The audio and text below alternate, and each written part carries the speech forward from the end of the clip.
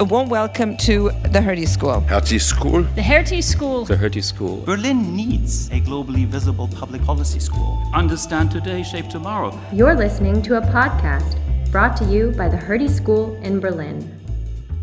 I'm going to introduce my speaker and hand over to her directly. As I said, it's a great honor to introduce her. Tendayi Achiume is Professor of Law at UCLA School of Law and was formerly Faculty Director of the UCLA Law Promise Institute for Human Rights. She's also a Research Associate at the African Center for Migration and Society at the University of Witwatersrand, and she was also formerly a researcher at the Supreme Court of, or the Constitutional Court of South Africa. Her scholarship is probably known to many of you.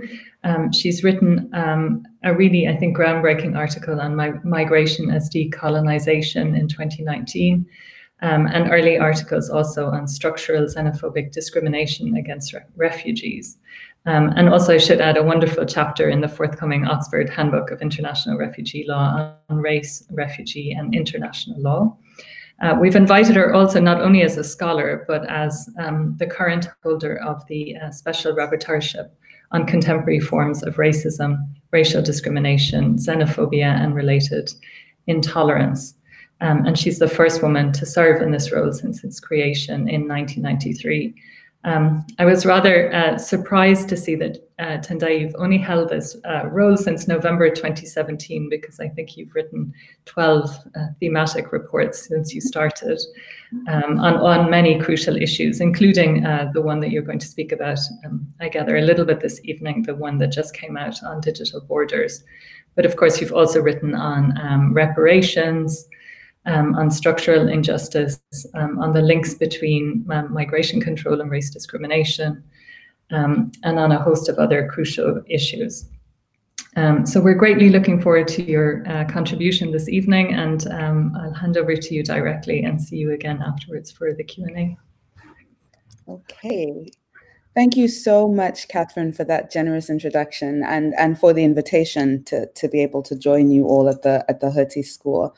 So what I'm going to do is speak a little bit about just initially race and human rights, and then transition to the title of my presentation, which is Racial Borders. And I'll be sharing some ideas from an academic paper that I'm working on, but then we'll also conclude with some highlights from my most recent thematic report to the General Assembly, which touches on some of the ideas that are related to the academic research I've been doing. And I'll talk a little bit about what it means to even be special rapporteur. Michal, if you could start my slides. Thank you so much. All right. So hopefully you can all see the slides, and I don't know if it's in full slide mode, but I will assume that you can until somebody else tells me otherwise. So I want to start off by talking about something that Deborah Thompson, who's an international relations scholar, has described as racial aphasia. And I want to describe how I see racial aphasia in the context of the field of human rights. And I have a slide here that gives you a definition of what racial aphasia is. Apologies for there being so much text, but it's a really important quotation. And so Deborah Thompson, writing in the field of international relations, diagnosed her field as suffering from a condition that she calls racial aphasia. And she says, this is not the same as amnesia, which indicates some unfortunate series of events that led to the unintentional forgetting of how the modern world system was founded on and continues as a hierarchical racial order.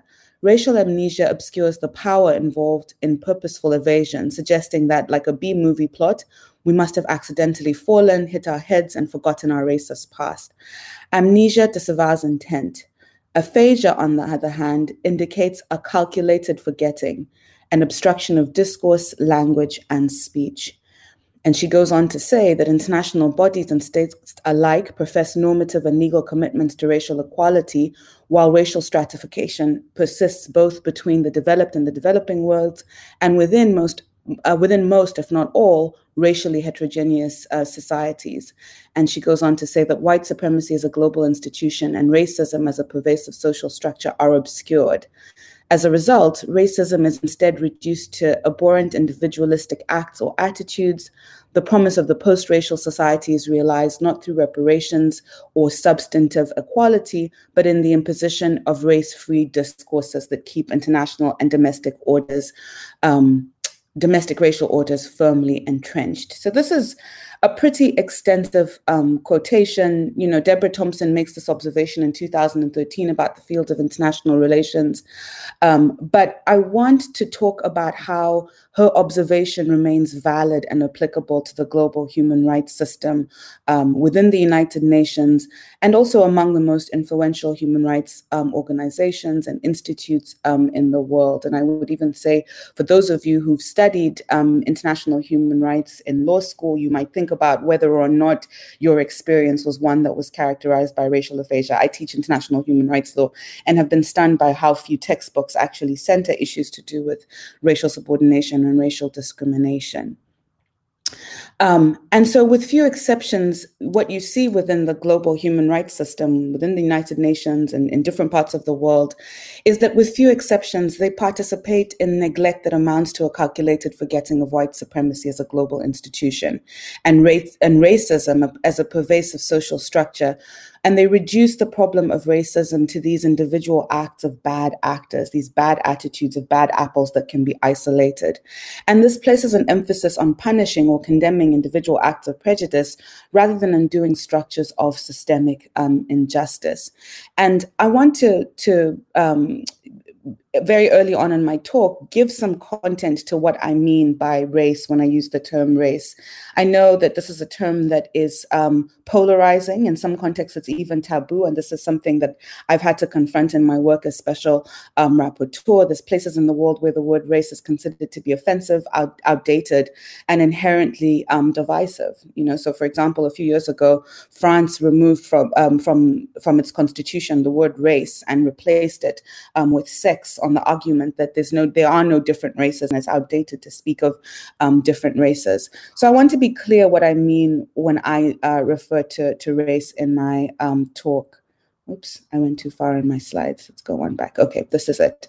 So I'm relying here on the definition of race that's offered by Ian Haney Lopez and that's used by many other critical race scholars, but it's basically a definition of race that refers to race as the historically contingent social system of meaning that attaches to elements of morphology and ancestry, right? So this is a rather complicated sounding, but essentially there's a number of things that I want to highlight about this definition. First, it unequivocally rejects scientifically and morally discredited notions of biological races, right? And instead, it recognizes race as a powerful social construction. It recognizes that the social construction of race is informed by physical features and lineage, but not because these features or lineages function as are a function of racial variation, but because societies invest morphology and ancestry with social meaning. And at the same time, race is by no means simply or even mostly about physical attributes such as color. Really, it's about the social, the legal, the political, and the economic meaning of being categorized as Black, white, brown, or any other racial designation. In some parts of the world, what I'm referring to as race might be referred to as ethnicity, but I think it's important to pull apart race and ethnicity as concepts, even though they overlap. Ethnicity typically puts an emphasis on cultural variation and cultural traits. But, you know, you might think about somebody who is living in Europe and they are Black and originally from Senegal, and somebody who's living in Europe and they're Black and they're originally from Zimbabwe, right? Both of them are racialized as Black and maybe even racialized as African, but ethnically they come from very different ethnic groups, you know, within Senegal and even within Zimbabwe. Those two, the ethnic categorization there is really broad. And then within Senegal and within Zimbabwe, you can have further ethnic variation while nonetheless having people belong to the same racialized categories. I also want to highlight that there's a tendency to treat race mostly as an identity attribute, so a way that somebody individually identifies, and at the same time to ignore the ways in which race operates as a structure of power, according to which privileges and rights are allocated. And so the second definition that I have on my slide that I want to emphasize before I go further is this understanding of race as structural. And the scholarship of Anibal Quijano reminds us that race today is the product of centuries-long colonial intervention and exploitation, during which race became the fundamental criterion of distribution of the world's population into ranks, places, and roles in society's structure of power. And so what he's emphasizing is that in the colonial context, race structured rights and privileges on hierarchical terms determined by white supremacy. And we might think about how, even though formal decolonization has occurred in most of the world, race persists as a neocolonial structure, one that still allocates benefits and privileges and advantages of some and disadvantages of others, largely along the same geopolitical and racial lines that characterize the European colonial project. You might think about how the COVID-19 pandemic has impacted different societies. In the United States, for example, it's become very clear that racial and ethnic minorities have been disparately impacted and unharmed by that pandemic in a way that I think speaks vividly to the idea of race as a structure along which benefits and privileges are allocated. And I want to be clear that the account that I'm giving of race is by no means a totalized account of it, right? There's different ways of understanding what race is, what race does, depending on where you are in the world. And racial discrimination looks very different depending on where you are. So racial discrimination in Germany is going to operate differently from racial discrimination in the United States, for example. But this is not to say that there aren't commonalities or common threads and structures that we can talk about in a transnational way. And it's those transnational dimensions that I'm going to be trying to pull apart in my analysis. And so I would say that in my experience as an academic, as a UN independent expert, my sense is that there is a neglect of this structural and historicized understanding of race and racial subordination. And this neglect is endemic to mainstream human rights discourse. And sometimes it manifests as what you might have heard described as colorblindness or a commitment to not seeing race, where this is considered as a positive or fair intervention seeking to treat everybody the same way. So part of what I do as special rapporteur is I travel to different countries, I do country visits, and I evaluate how well they're complying with their equality and non-discrimination obligations. And in many of the parts of the world I visit, I'll encounter officials or different actors who say, we're a colorblind society, we don't see race. And this kind of inability to really confront racial justice and racial equality issues becomes a handicap. It becomes part of the problem of trying to address human rights. And it's something that I think all human rights advocates, all human rights scholars and students have to be able to confront in more direct ways. So I could talk at length about the causes of racial aphasia and human rights and humanitarian advocacy, but with the time that we have, I think I simply want to put this on the table as a really important issue, and then focus the rest of my lecture on borders and migration and really narrow in or hone in on racial aphasia in the context of migration and refugees, focusing somewhat on Europe in light of the location of this lecture, or at least where most of you are. I'm imagining that most of you are in Germany.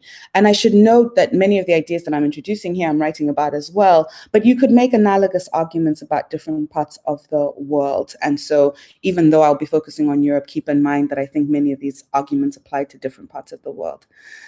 So this slide shows you the Aquarius, and this photo was taken in June 2018. And the Aquarius, it was a search and rescue seaboat jointly operated by 2 international NGOs. And it rescued, on this occasion in June 2018, rescued 629 African refugees and migrants off the coast of Libya, and it was denied permission to dock in Italy and in Malta, the closest two countries. And this is a familiar story, I'm sure, for those of you who are based in Europe. At the time, the Italian Interior Minister, whose party was successfully elected on a platform of a strong anti-immigrant or even xenophobic platform, defended his country's decision as a justified response to illegal immigration. And the French president publicly criticized Italy's rejection of the Aquarius refugees and migrants. But even in that criticism belied similarly aggressive anti-immigrant and refugee policies that even more centrist European nations have adopted, including through the European Union as a body. And as many of you will know, the European Union has a policy of cooperation with Libyan coast guards to prevent migrants from leaving Libyan shores. And a number of European countries have taken steps to prohibit disembarkation of migrant ships and even to criminalize humanitarian support for those in peril at sea. And the European approach to migration governance has been subject to very strong critique, I will say, including among human rights advocates within and beyond Europe.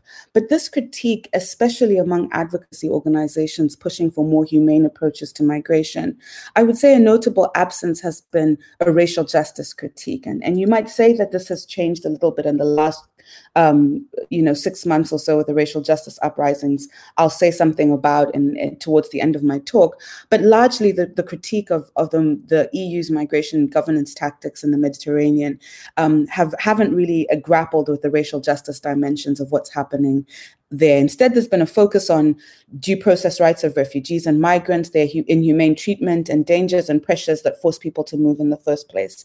And even legal scholars, I would say, have largely failed to engage the racial justice dimensions or implications of the policies that are at stake.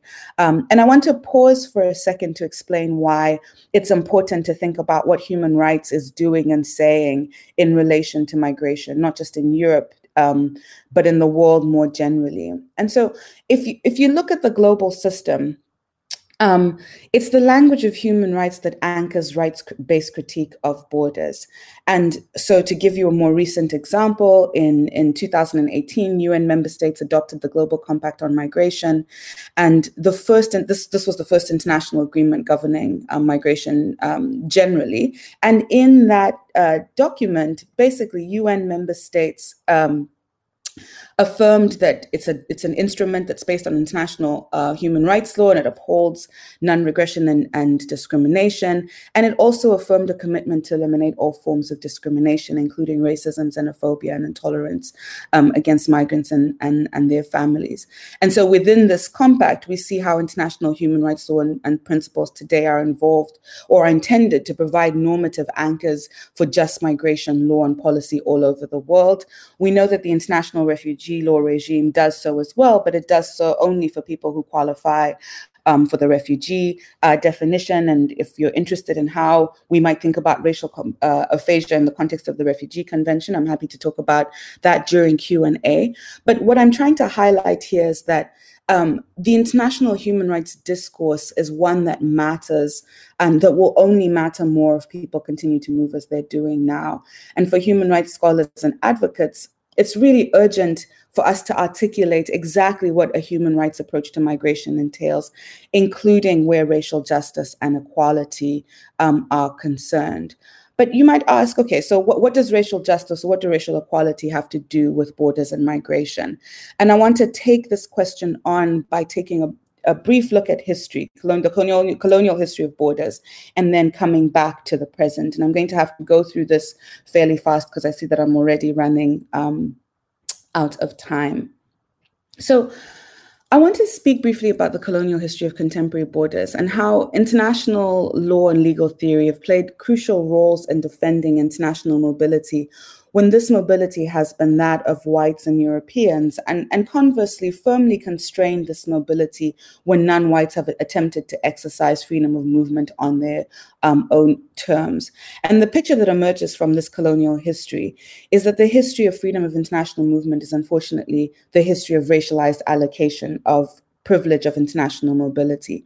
And as Catherine mentioned, I have an article called Migration as Decolonization, in which I highlight that it's important to remember that between the 19th and first half of the 20th century alone, approximately 62 million Europeans emigrated to colonial territories across the world. And historians note that the scale and consequences of even just British Empire migration between 1815 and the 1816 and the 1960s explains much about the modern world. So today, the most commonly contested and even widely opposed category of international migrant is that of the economic migrant. And it's a term that typically is used to refer to those who move in search of better economic or other opportunities. It's a racialized term, right? And so if you think about the image of the Aquarius, when we think about economic migrants, typically the image that is projected to us from media is one that is a racialized image. And usually the term economic migrant is one that's used to undercut claims to legitimate admission and inclusion, which is reserved for other groups who are not put in the category of economic migrant. But you might think about how during the colonial period, it was European colonial migrants who were the quintessential and original economic migrants. And in striking contrast to the mortal costs that international law imposes on non-European economic migrants today, European colonial economic migrants benefited from an international legal and imperial regime that facilitated, encouraged, and celebrated white migration. And so in my work, and other people, scholars have really written about the way that these migration regimes emerged. And I'm going to skip through some of the details, the historical details that I was going to give you because of time constraints. But I want to highlight the work of socio-legal scholar Radhika Mongia. And in her work on colonial Indian migration, she shows how, in fact, it was a relatively modest increase in the numbers of free Indian migrants, right? So this is during the 19th century.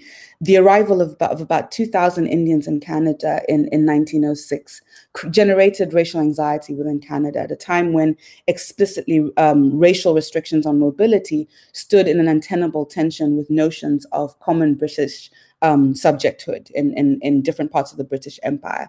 And as a means of restricting migration of free Indians to Canada in 1907, there was an introduction or a proposal introduced of a passport system, according to which free Indians would only be admitted if they possessed a passport, but passports would only be selectively issued by the colonial Indian administration so as to curtail forms of international migration.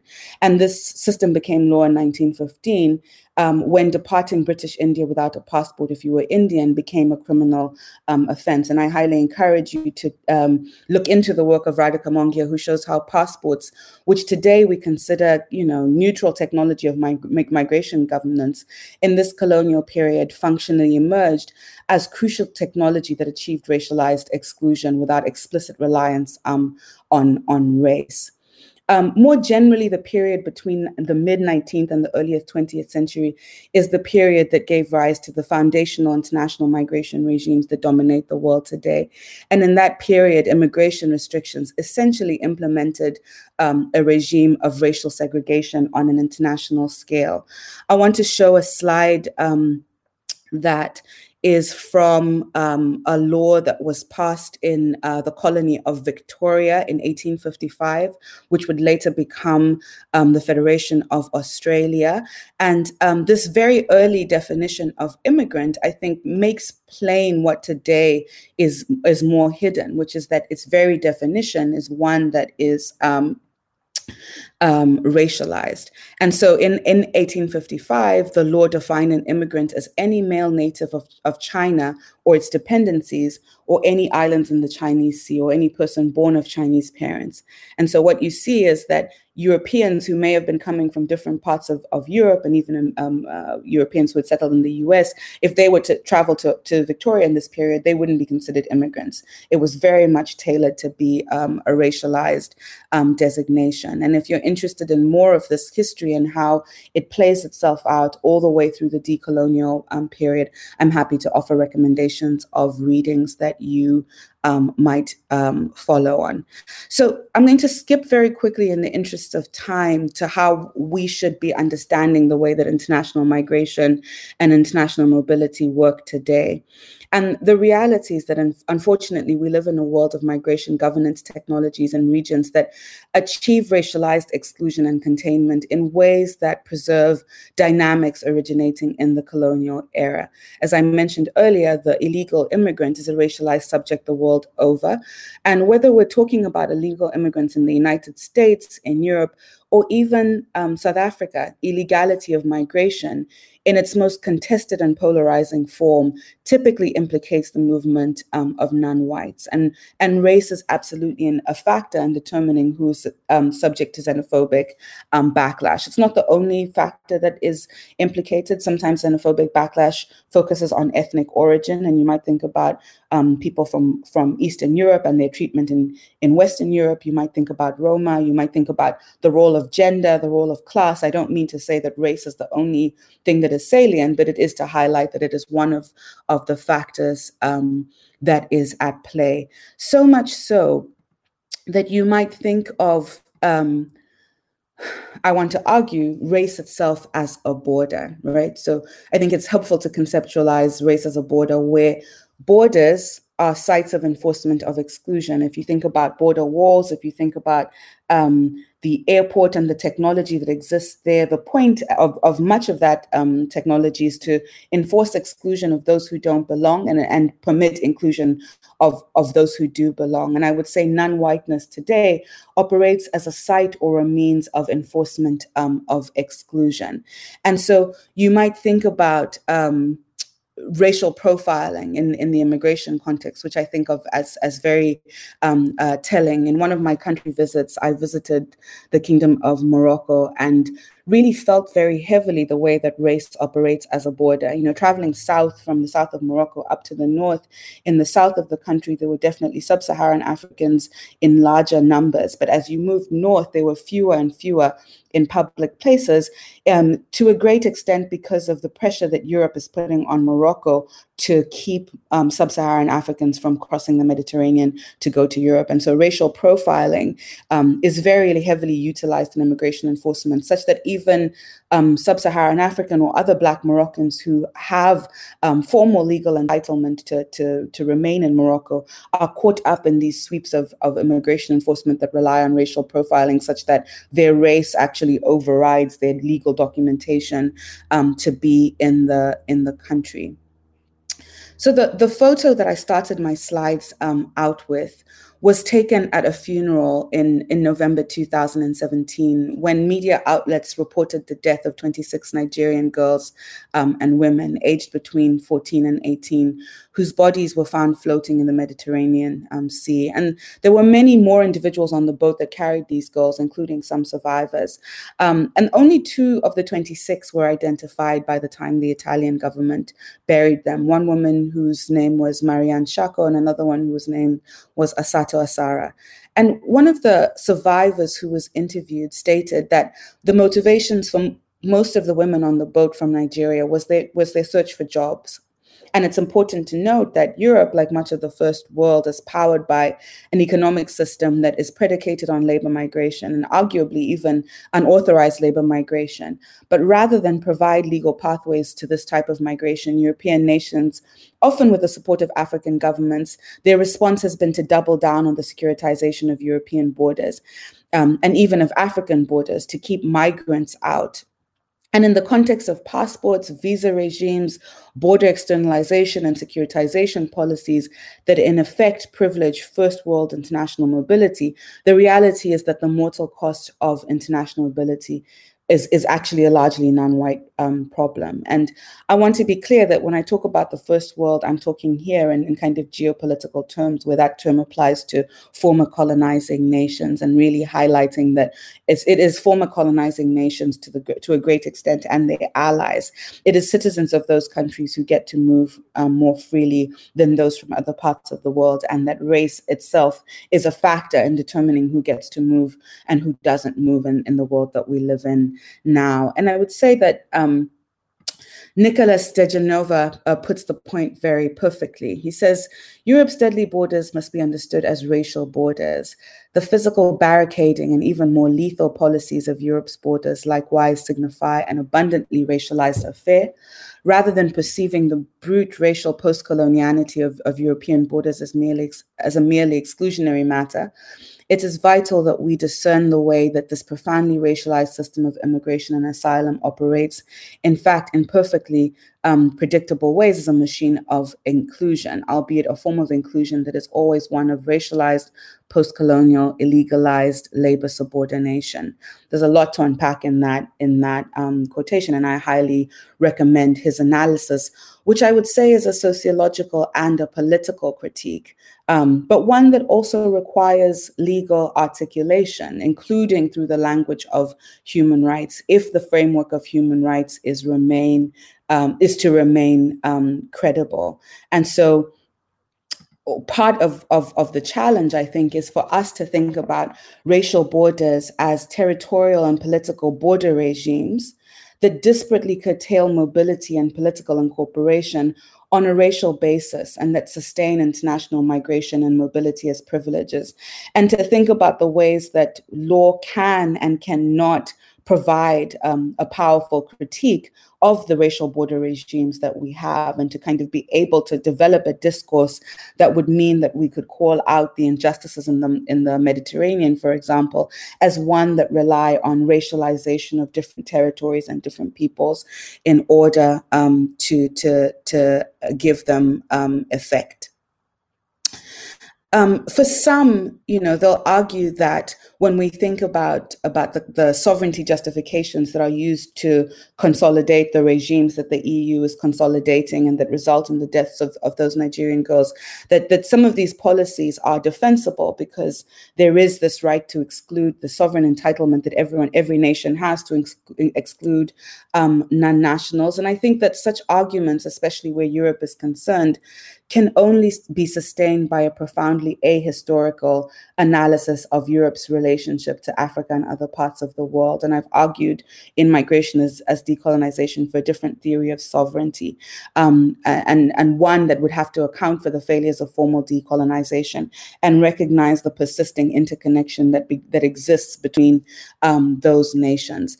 But my point here is that the front lines of white supremacy and racism in Europe and in the global governance of migration generally are by no means confined to explicit racism and xenophobia that we see in the far right. So typically when people think about, racist and xenophobic border policies, they think about individuals or administrations like the Trump administration or Viktor Orban in Hungary. But it's important that we include institutional frameworks, political and legal discourses that are facially race neutral, but that continue to operate according to racialized logics that result. And that means that when we're thinking about racial justice and equality, the threat is both one that's embodied in these kind of far-right discourses, but also in liberal discourses and regimes that we treat as largely race neutral. So having rushed rather quickly through the arguments that I think are at the center of this idea of racial borders, I want to speak very briefly about a report that I have just presented to the General Assembly earlier this year. Actually, it was earlier this month in November, though today might be December 1st, so it was November.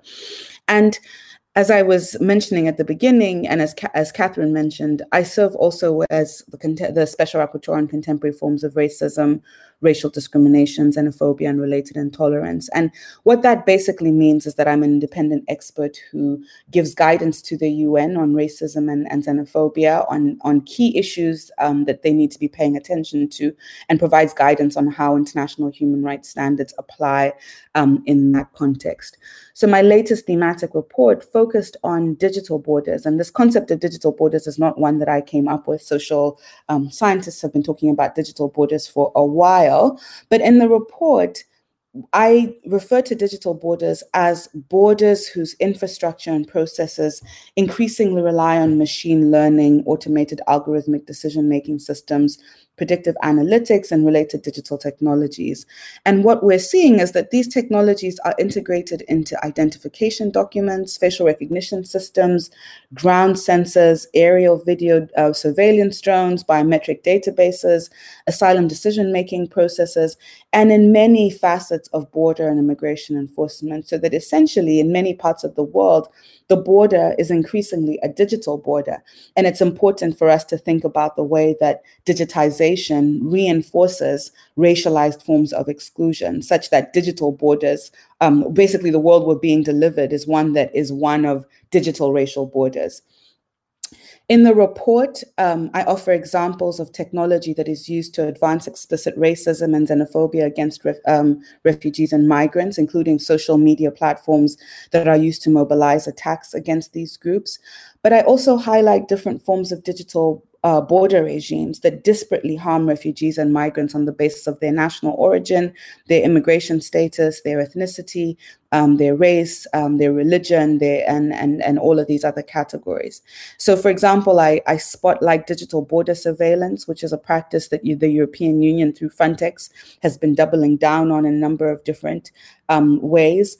And I also highlight some examples from Germany, which I thought I would end on, since this is a talk to an audience that might primarily be in Germany. And in the report, I highlight how pursuant to to an amendment to the German Asylum Act, asylum seekers who are unable to produce a valid passport or equivalent document have to surrender all data carriers, right? So they have to give up their mobile phones, but also their laptops, their USB sticks, and even fitness wristbands, along with the login information to all of these documents, such that the data that's collected from them may be read out by authorities to confirm identity or nationality, including also in asylum proceedings.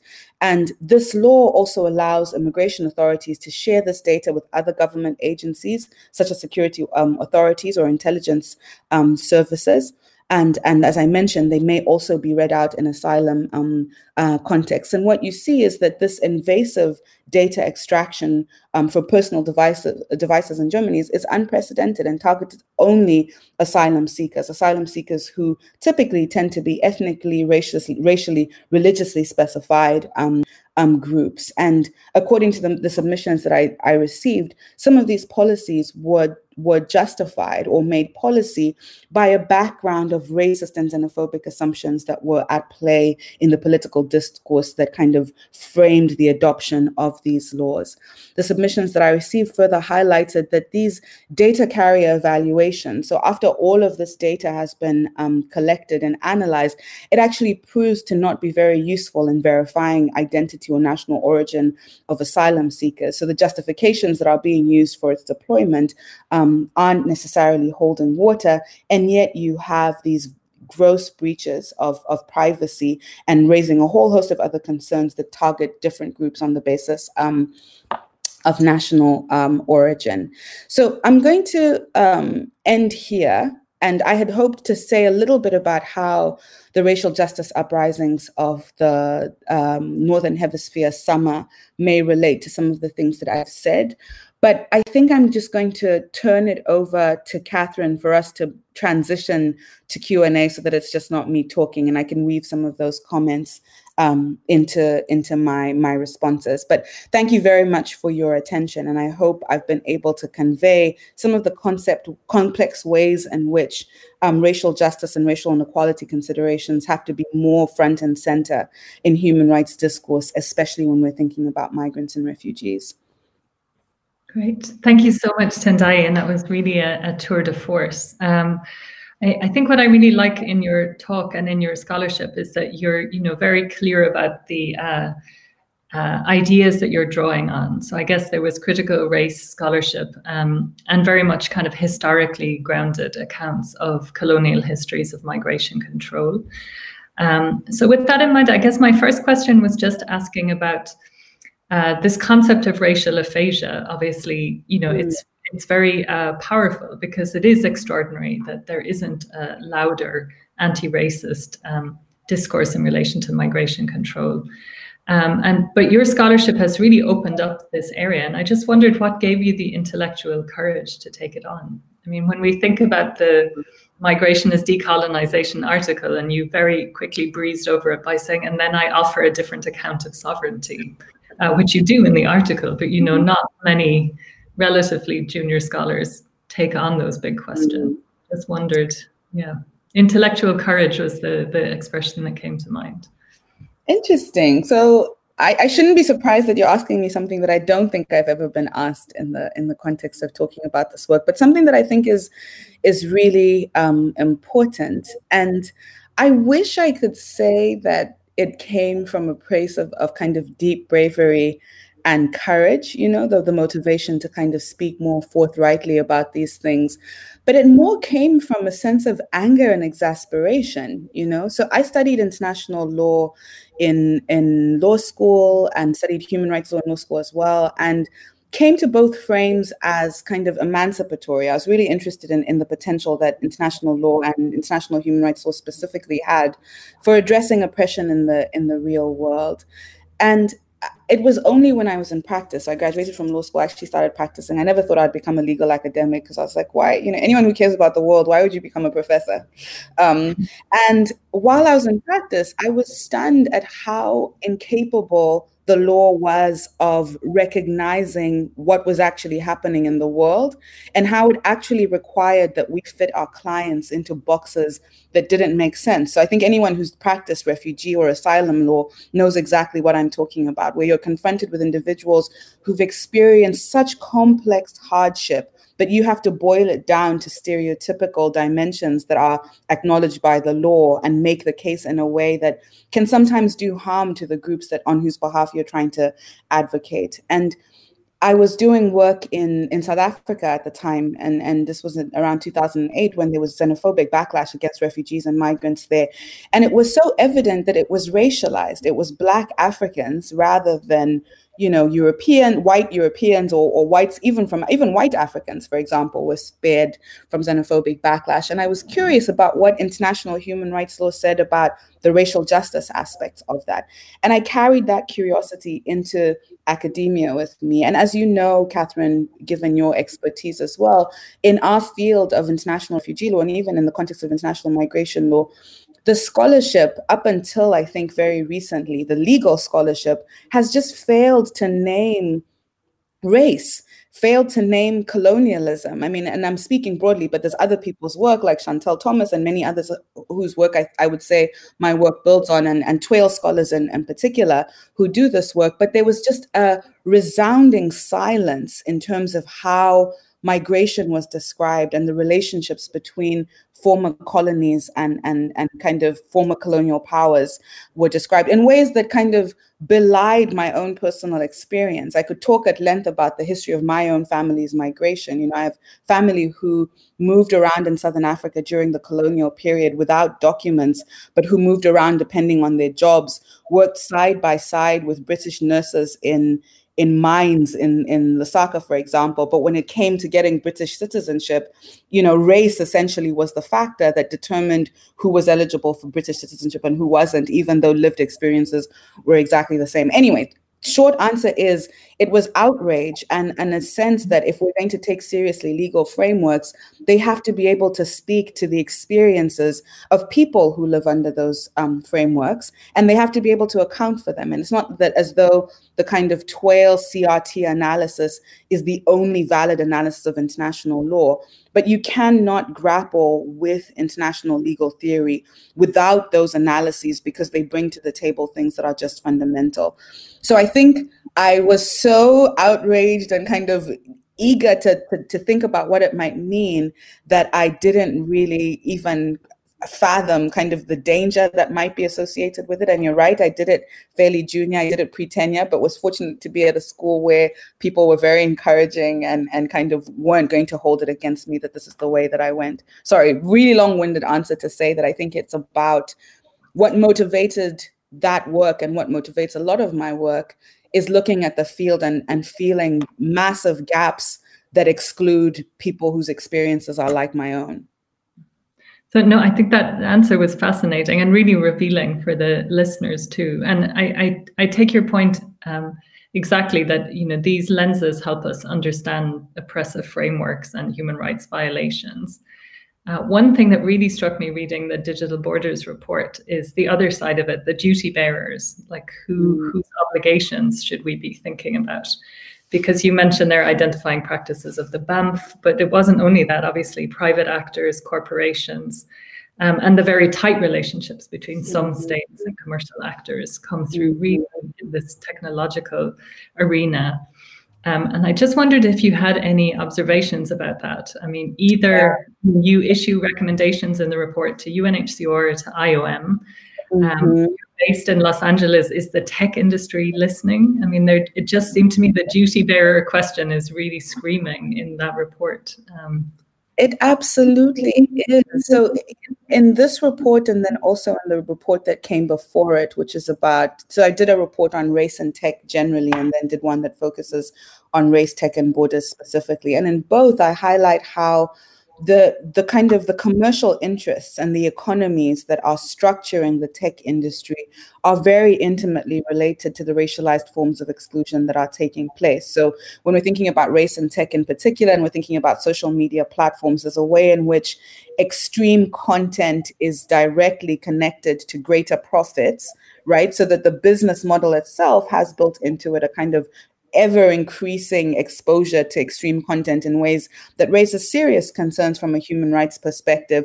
And that means that we can't just be focusing at content moderation if what we're trying to do is get rid of extreme content online. And then in the border enforcement context, you're right to point out that the report refers to work of people, of commentators who've described the kind of the border industrial complex, how there's all of these military and other commercial industries that really profit from the digitization of borders, and a digitization that has a disparate impact on groups, so that it's not just about the states, it's about the big corporations and the small corporations that are profiting from delivering this universe to us. International law, you know, the duty bearer is the nation state. And in many of my reports, what I'm trying to do is argue that states have to, at the national level and at the regional level, impose legal obligations on corporations and move beyond corporate social responsibility as the frame. Because right now, a lot of the governance of AI issues is in the discourse of ethics, right? So everybody should be doing the right thing rather than doubling down on legal obligations. And so I think you're right that the duty bearers, we need, as international lawyers, we should be insisting on nation states holding private corporations legally accountable. The big problem is that some of the most powerful corporate actors are more powerful than nation states, right? They're super sovereign. And so when you say to me, is Silicon Valley listening to, you know, my reports when they come out? I would say yes or no. And no, you know, on the one hand, they care about their public reputation. So part of the work is trying to make clear how their profits may suffer from some of this information coming to light. But I really worry because it has to be about disrupting their business models rather than just encouraging them to be more humane in the way that they engage with racialized forms of exclusion. And I think part of the problem is that too much of the public thinks of tech as neutral or even more fair, right? When you think about asylum adjudication that's done by some kind of algorithm versus an individual, there's many people who might say, well, let's go with the algorithm so there isn't any bias, not fully understanding that algorithms just reproduce the inequalities and the inequities, sometimes in even more severe forms than human decision-making can be. So I think the private actor is really huge thing we need to focus on. And there's a number of different barriers that I think make it hard to think about how we make that a tractable issue. Great. Thank you so much.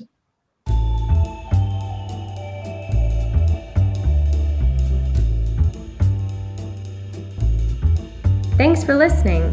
You can find more on our website at hertie-school.org.